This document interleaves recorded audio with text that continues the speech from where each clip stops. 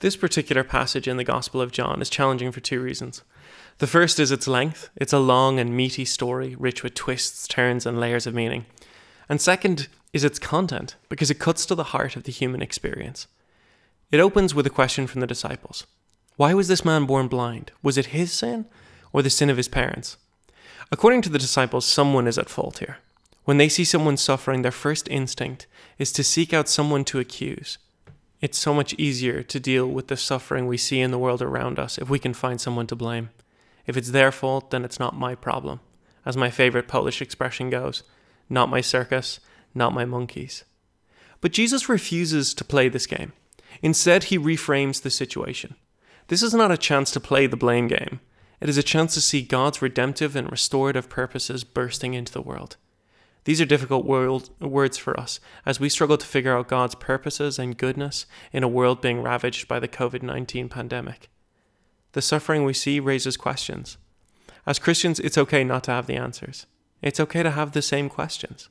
The same Jesus who heals here will weep 2 chapters later at the grave of Lazarus, even though he knows the end of the story that he is transforming. He can handle our questions. What he rejects, however, is our desire to find someone to blame so that we can wash our hands of our calling to be part of the solution. As Jesus says himself, we must work the works of him who sent me while it is day. Night is coming when no one can work. Jesus then goes off to heal the man, and in the weirdest way imaginable. He spits on the ground, he makes mud, he rubs it on the man's eyes, and he sends him off to wash it in the pool of Siloam. When he does, he can see. It's strange to read about a miracle where the methodology is almost more mystifying than the miracle itself. As you can imagine, scholars have debated the meaning and purpose of this for almost 2,000 years. The Gospels are packed full of examples of Jesus healing with a word or a touch. So why the mud?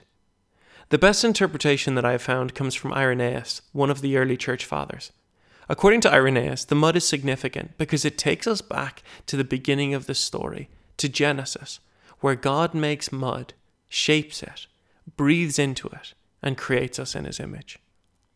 The more familiar we are with the Gospel of John, the less surprising this becomes to us, because the book begins exactly like Genesis. Genesis begins, in the beginning, God created the heavens and the earth. And John begins, in the beginning was the Word, and the Word was with God, and the Word was God. And when he writes the Word, he's referring to Jesus. But by beginning by saying, in the beginning, he wants us to think of Genesis. He wants us to think of how everything began. He wants us to think of creation. And throughout the Gospel, there are 7 signs, which some scholars argue is part of a subtle hidden theme that runs the whole way through the book. The first sign, it says, is the story of the wedding at Cana where Jesus turns water into wine. When John finishes telling the story, he ends it by saying, and this was the first sign. And scholars have argued about this for hundreds of years. But there seems to be 7 signs throughout the book, and these 7 signs, some say, are like the 7 days of creation.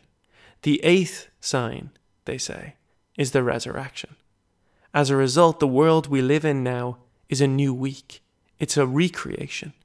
It is a world that is forever changed by Jesus' life, death, and resurrection. So why is the mud significant then?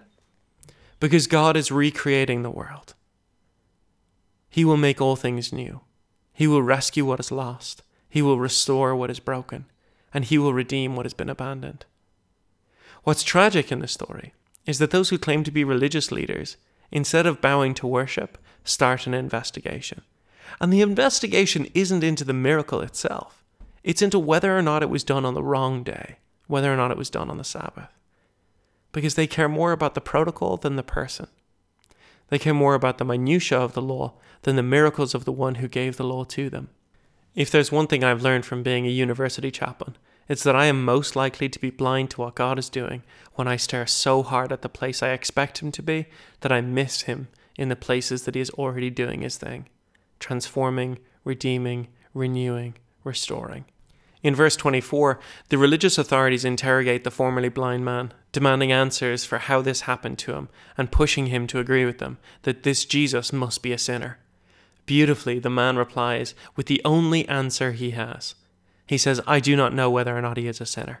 One thing I do know. I was blind, but now I see. We may not have answers to all the suffering that we see in our world. We cannot explain it away. We cannot change it. We cannot fix it. We cannot cure it. But we can ask for open eyes to see it, open hearts to those who are enduring it, and open lives for God to work through us, so that, as Jesus explains to the disciples when they are confronted with suffering, God's works might be revealed in us.